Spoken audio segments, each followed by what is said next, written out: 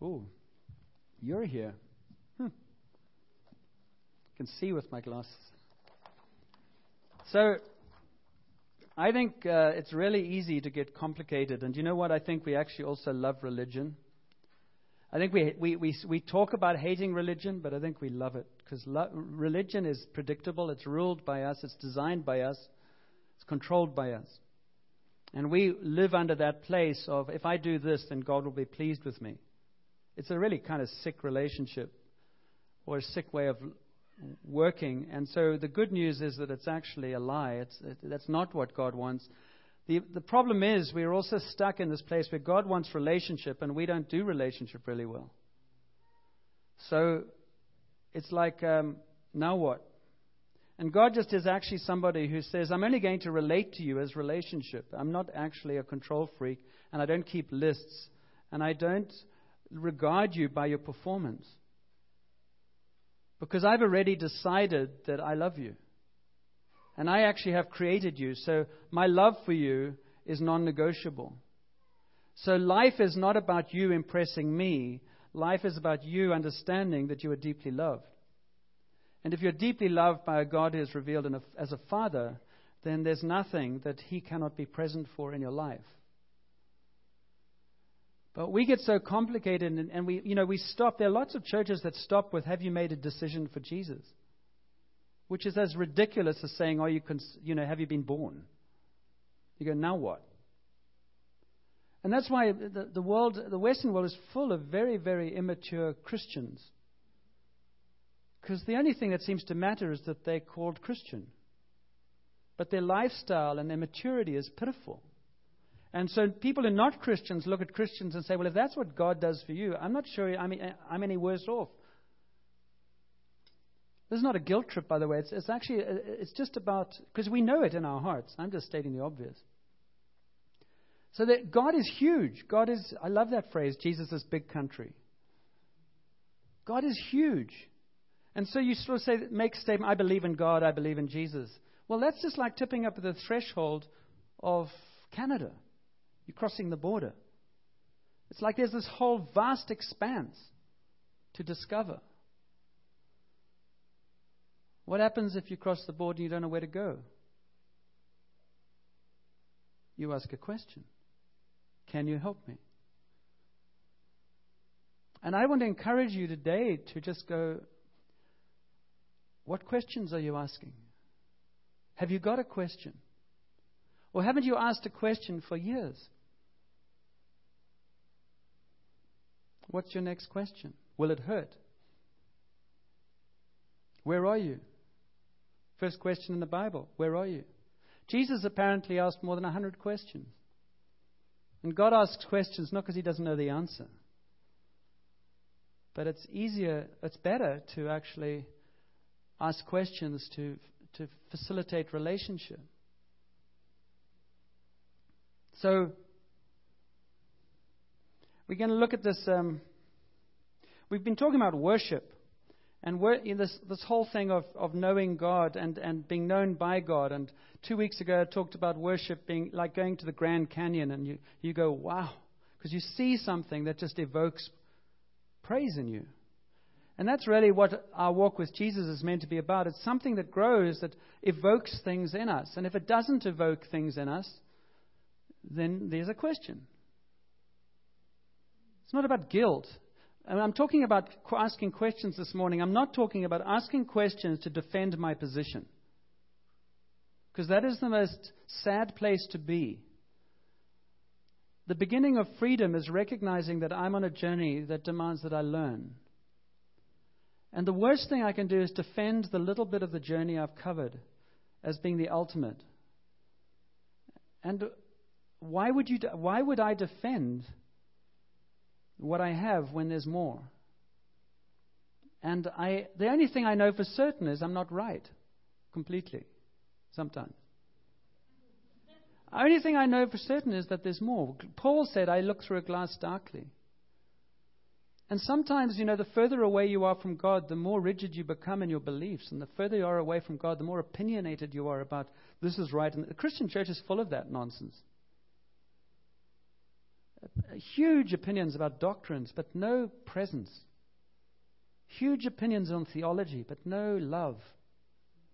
Huge opinions about how things should be. I mean, you go on the internet and there are people who sit in their basements trolling the internet to write hate mail to people. As if that's God's given them that. It's pitiful. So I want to pray that God releases in us this huge curiosity. And rather than defending things, we actually examine them. And we're open to say, well, I thought this now. This is what I believe now. That's what I like. This is what I believe now. But next week it might be different. That doesn't mean to say the core is different. It just means my understanding of what that means should, I hope, change. And if you haven't had a change in your thinking with God in the last 6 months, you're dead. Because God's always changing and there's huge amounts to explore. So there's good news and bad news. The good news is God loves you passionately and God is very, very in love with you. Imagine you have this kid that you love and you have this vast estate and the kid is living in this sort of 5 square feet. And you keep on wanting them to venture out, but they're kind of all paranoid about venturing out. Because you've said, all I have is yours. You're my son. You're my beloved son. And they're kind of scared. What would you do with something like that? You'd want to pull them out of that. And that's what God wants. He's always got more. And you kind of we build our little houses and we build our little belief systems and then we get stuck there. And it's boring to us as well as everybody else. And God has so much more. And it's not complicated. Because you see, He's not saying you have to become something in order to get that. He just says, travel with me. What's the core, the deepest issue with human beings? It's who is God. What does that mean? Who's in control? What does that mean? Whose life is it? The very deepest human issue, battle, is who's in charge here. It's worked out. Every decision you make, everything you do, is worked out that way. And sometimes it's not God saying to us, it's not me saying, can I trust you? God is actually saying, I need to work on you so I can trust you with what you're asking me to give you. That's why character is so important. There are 2 fundamental things about following Jesus. One is that He wants relationship, always, above everything else. Second is, He always brings you into community. God is the most non-isolating person in the world. Satan is the isolating person. When you make decisions on your own and you live on your own and you do your journey on your own and you just say it's me and God, you can be sure that you're going to both be deceived and you're not going to go where God wants you to go. Because you can't develop character in isolation. You cannot develop character in isolation. And there's also a word, I got it this morning where as I was waking up. There's a lot of us are wanting to chase ministry, which are the gifts of the Spirit, and they're very good. And I think we should chase after them in one sense. But when I'm talking about character, there's a sense of if you want the gifts of the Spirit, you've got to eat the fruit of the Spirit. Because the fruit of the Spirit is what nourishes the gifts. Love, joy, peace, patience, kindness is fruit.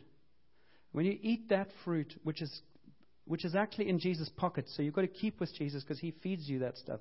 As you keep with Jesus, you get the fruit. When you eat the fruit, the ministry will flow out of that. And very often we're chasing the ministry. Jesus is over there, but we want the ministry and wonder why nothing's happening. It's because the relationship hasn't been nurtured and the fruit hasn't been eaten. Taste and see that the Lord is good. So all of it is about who do I keep company with? Who's in charge? If I believe in God, how's it working?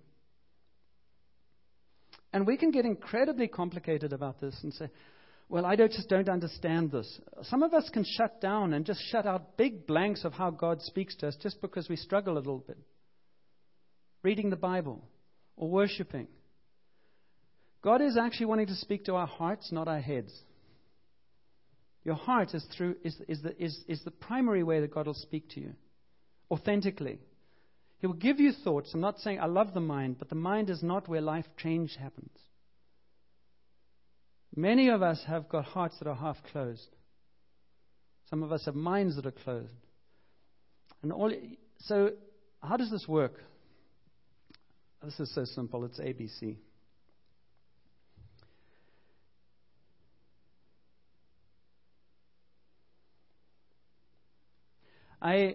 When I was at Graham Cook is like a mentor. I would regard him as a mentor. That Bethel Church has been a mentor for the last 8 years. Vineyard was a mentor for me. And mentors are people who are doing things that I want. And I don't know how to get there, so I go and hang out there and I read their stuff and I try and learn from them. I would love to have the personal sort of team, but that's not here. So I go after it. And we should all have that in some way. Some of us are readers, some of us aren't. But we should all be chasing after, not chasing after God, because you don't have to. He's already found us. But it's about how can I go for more? And if I don't even want to go for more, there's a question. Why? Everything has a question. To reveal truth, to reveal a state of rebellion or of misunderstanding or whatever. Every step to grow spiritually is hinged on a question. Jesus said, "Who do you say that I am? Do you love me? Who do others say that I am? Follow me. Do you love me more than this?" Lots of questions. We so often are in a culture where our questions are hostile. We don't want an answer. We just want to make a point. What about questions that enable us to learn? So what's God saying to you? What's the question that rises up in your heart? Why does it hurt? Whatever the question is a legitimate one. And I love the phrase that says, your next question is X marks the spot. In other words, if you want to know what God's saying to you, listen to the question. And then he says, if you dig into that question, you'll meet me. Don't be afraid. I love you. Lord, what do you want from my life? What's your question? And see what happens. The question will lead you into... So what do you do with a question? You go and you talk to somebody. Questions need to be spoken out. What we do so often is we just internalize it, or we go on the internet and we don't talk to anybody. You come up here and you give a kind of...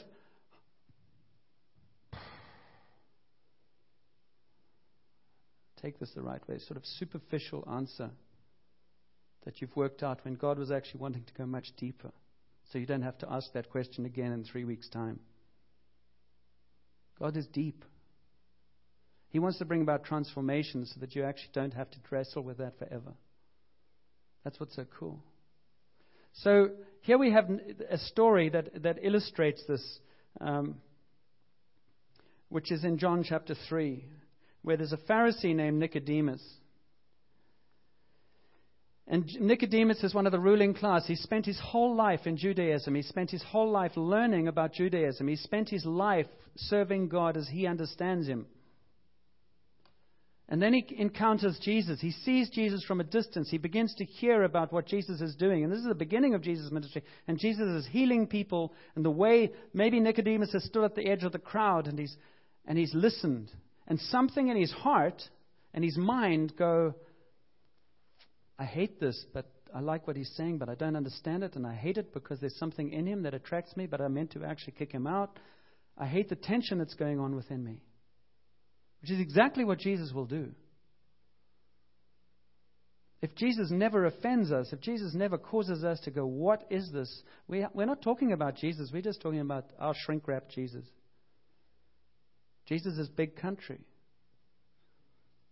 He's huge. How does God, the creator of the universe, talk to us?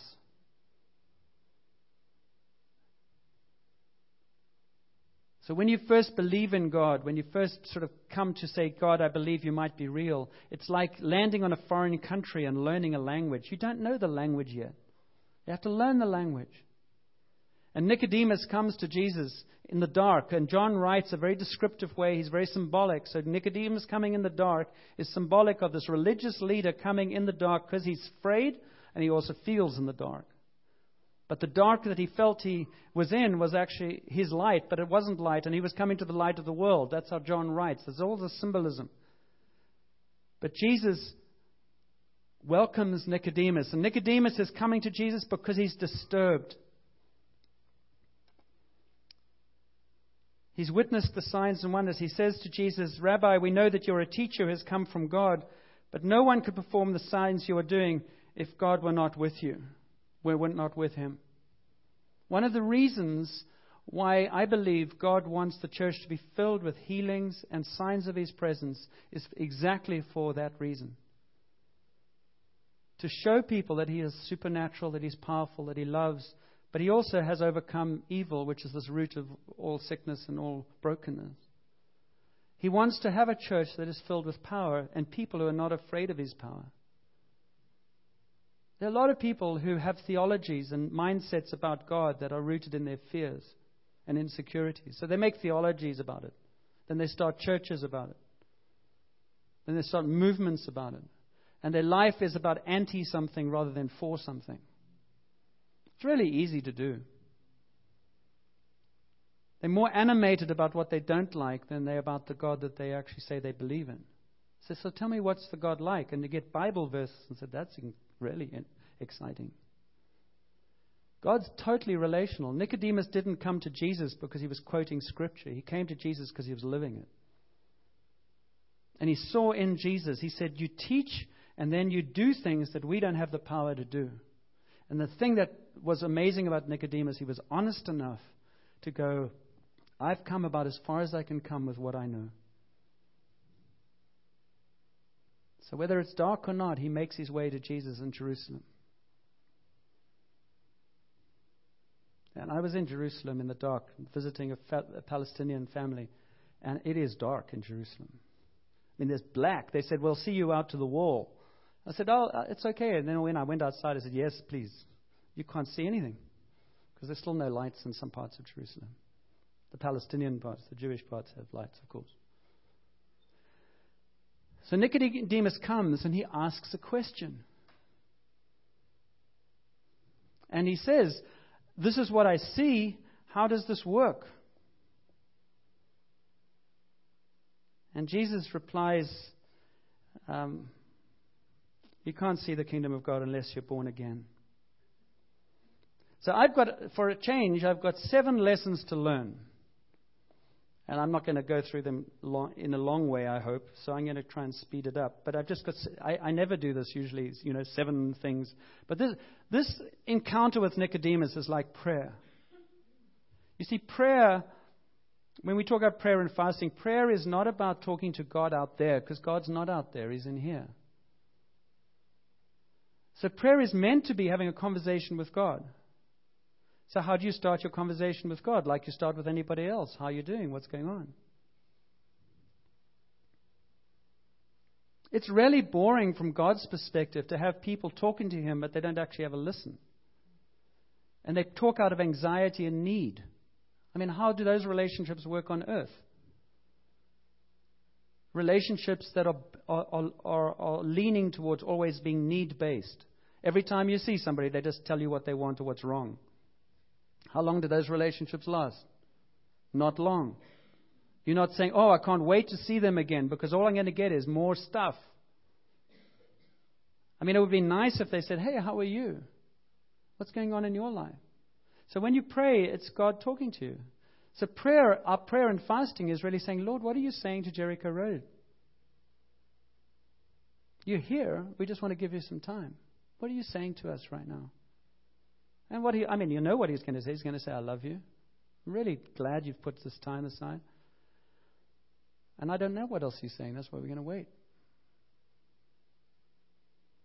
You just ask questions. And Nicodemus asked a question, and what did Jesus reply? He didn't say, you Pharisee, Nick, get out of here.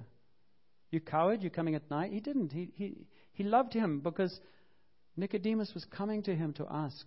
And that's all God desires. Come to me. Come to me, all you who are weak and heavy laden. Come to me. Come to me. Come to me.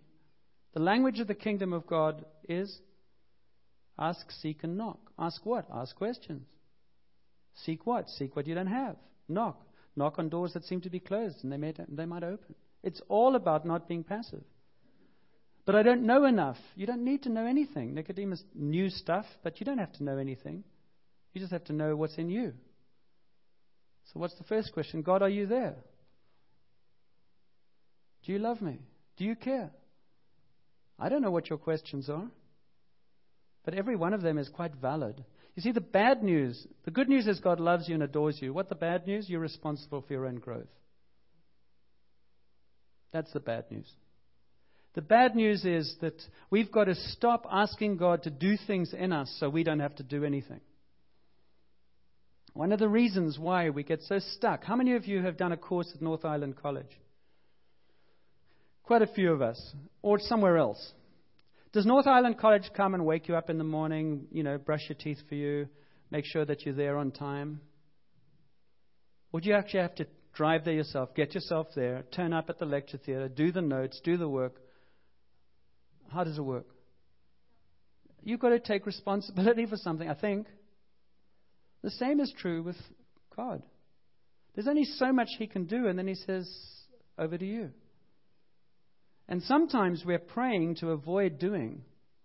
Sometimes we're doing religious things to avoid actually paying attention to what He's saying to us. God loves you more than you love your children. So everything He's saying, it comes out of that heart with that tone.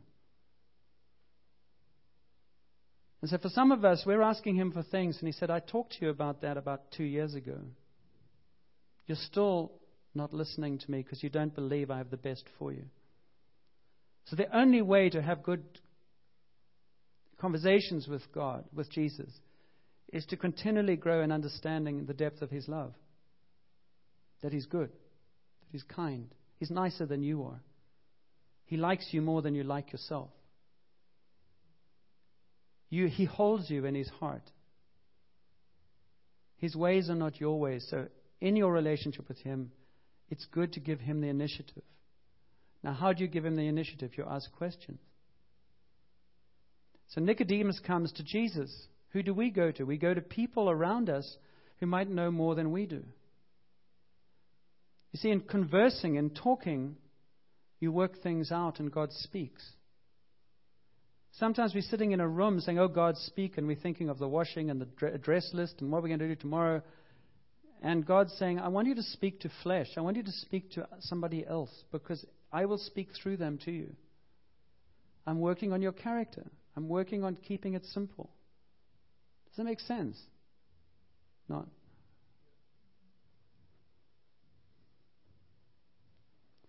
So the first thing is imagine signs and wonders that God will attract us to. Second one is He's willing to be talked to.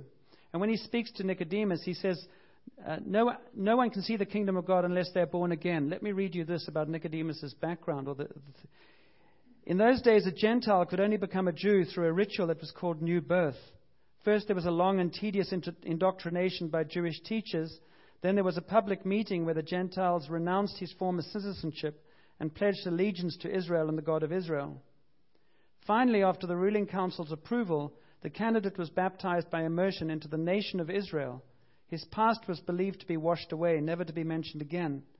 8 days later, the painful ritual of circumcision was administered to males. Then the convert's Jewish name and date of rebirth, baptism, was entered on the rolls of Israel. Therefore, the convert was regarded as a descendant of Abraham. Thereafter, the convert was regarded as a descendant of Abraham with all the rights of citizenship. In other words, Jesus was taking something that Nicodemus was really familiar with, which was how a Gentile became a Jew. And He said, you cannot get the conversation that you want with me without actually having a baptism in the Spirit. The Spirit of God has to live in you. That's what's actually enabling me to be who you're so impressed with. So you can never understand God by trying to just apply your mind. You can understand God by recognizing the limitation of your heart and mind and beginning to say, God, will you infuse my spirit with your spirit? Will you give me a spiritual birth? Which is when I begin to say yes to Jesus, that's what's happening. I ask Him to forgive me.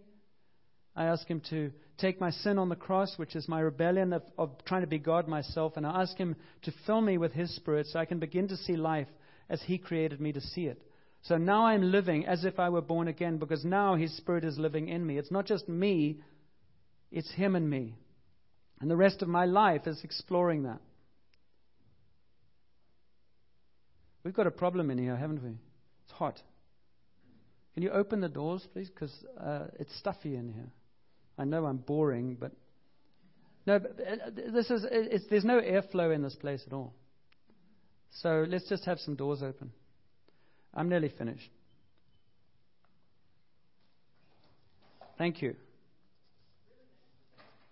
Hey? Okay. So we need to ask questions to understand. And Jesus' language to Nicodemus is all about the Spirit and the wind. The flesh gives birth to flesh, the Spirit gives birth to spirit. You can read it in John 3. All I'm trying to say is sometimes our questions are basic questions like, what does this mean? So it's a good question. Who is this Jesus? Why do you believe in Him? It's a good question. How can I know that He speaks to me? Whatever the question is a good question.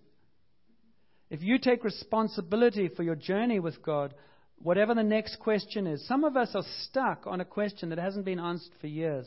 And underneath that question is a rebellion that says, I don't actually want the answer. But the only reason you don't want the answer is your revelation of the nature of God is deficient. You think that God is going to be negative, and you think that God is going to destroy something. That's fine. You've got to start somewhere. There's a reason for you thinking that. So ask why. Why do you think that? Go and talk to somebody. Come and talk to. Why do you think that? Probably go back to your own childhood and go back to your family of origin. Most of this stuff does. We have to unlearn some of the lessons we've learned on earth so we can receive some of the lessons from heaven. Just normal. On earth we take an raisin, mistake. Well, the spiritual is you take an raisin, mistake, because it wasn't like that. Well, this is my fear. He might be. Fair enough. Let's have a look and see what's the basis of your evidence. Why do you believe that? Well, I could never trust my father. Well, grief. Do you want to spend your whole life chained to that belief? Many people do. That's not an accusation. Jesus came to break the chains. He says you don't have to be. You will never find these things out without asking questions and finding answers.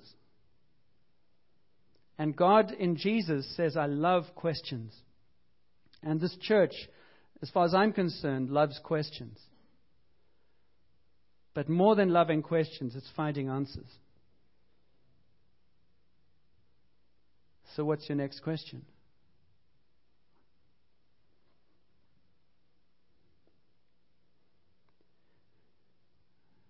What happens in this conversation? Quickly. Nicodemus has to come somewhere. He comes in the dark. He has this conversation rather nervously. He ends up in a conversation he doesn't really understand. Jesus kind of smiles and says, you're so educated, but you can't understand a simple Galilean.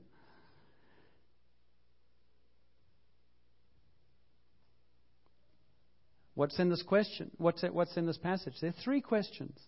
What's the encouragement? You come with one, you don't understand the answer, ask another question. There's no limit to the questions. Keep asking questions till you get clarity. In business, there's an exercise called the 5 whys. And you drill down through 5, I won't bore you with the details, but it's a way of drilling down to the essence of something. You just keep asking why. But you ask in order to learn. And my prayer is that we become a much more curious people. A much more curious people. You could accelerate your spiritual growth and your spiritual maturity by asking questions with a desire to find the answer. I promise you, every answer from God will be good. Every answer from God will be good. It will never disappoint you. It will never shame you. It will never belittle you. It will never laugh at you. It will always pull you up into a better place. But you'll never arrive. Because every time you get onto one hill, you'll see oh my word, Jesus is big country. There's more. And there's also quite a lot of me still dragging up this hill. And that's called a journey of a lifetime. So, how can this be is a good question. You hang out with God, you're going to be asking that a lot. How can this be? As opposed to, I don't believe that stuff. Well, you've just actually said the creed. You've said you believe that God created the world. You believe in the virgin birth, that He impregnated a girl without sex. I mean, you say you believe a lot of stuff, that Jesus did miracles. I mean, all of that stuff. And then when it comes to you, anything unbelievable, you go, oh, no, I don't know about that. If we believe in the God we profess to believe, He must be able to do some stuff that's unbelievable. I don't know. But God does.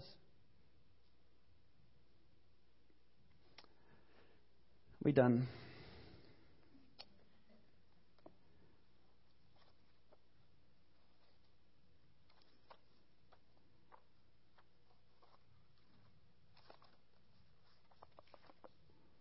There's something I was going to read to you.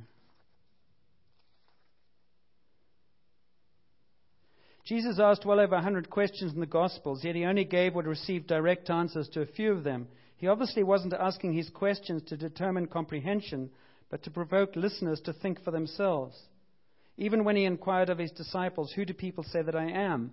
He didn't correct the wrong answers they initially gave. He simply waited. Then He asked them to think for themselves, who do you say that I am? God does not use questions to check our comprehension. He uses them as tools to provoke our thinking and embark on a continuing path of discovery. The verbs used in Matthew 7:7 are progressive. Ask and keep on asking. Seek and keep on seeking. Knock and keep on knocking. Why? Is God trying to be elusive? No, He desires for us to enter into a process, not a program. He wants a relational conversation that continues to expand, going wider, higher, and deeper as we travel with Him. If you want to enter into a greater experience of worship, ask questions. Because the more revelation of God and Jesus you have, the more you'll go, wow, you're amazing. I didn't even see it. Let's stand.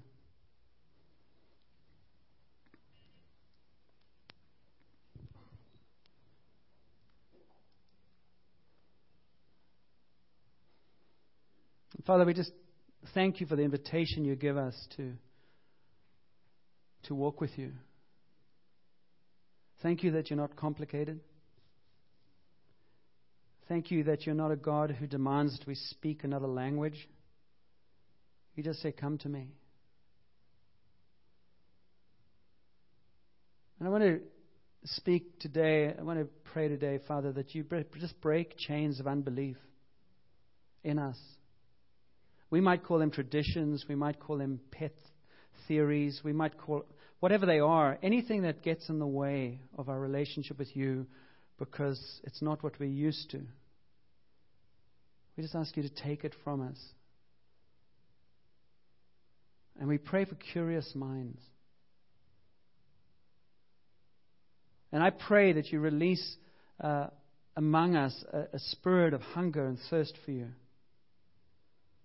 You know, one of the things I heard this weekend was the tendency in the church right now for everybody to want another prophetic word and to come up for an impartation and come up for this and for that. And the response was, you know, God does not do magic. And so you come up and you get prayed for and you say nothing's changed. That's because He's partnering with you. And He wants you to follow through and He wants you to walk it out and He wants you to work it out with those He's put around you. If you want magic, you go to the occult and the demonic. Because they will do things just like that, but they will hook you so deeply that you will never live again.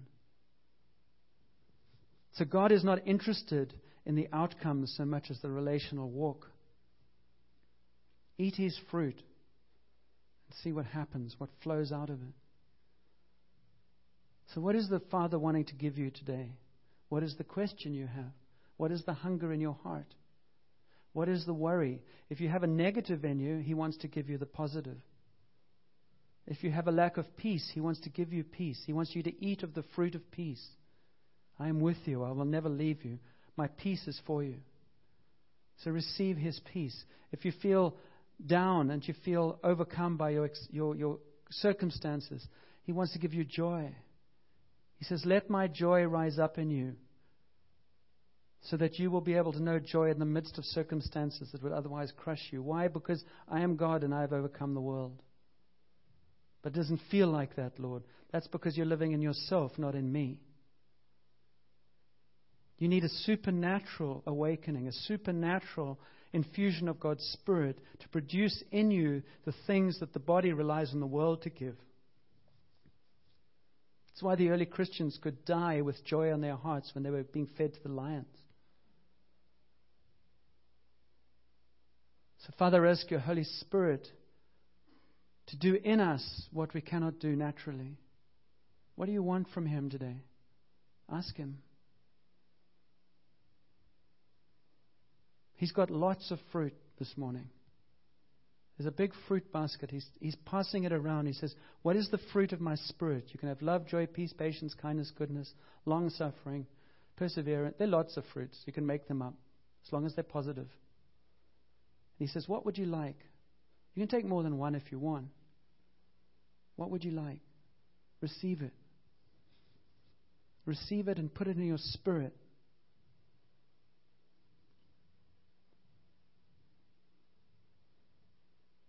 Thank you, Jesus.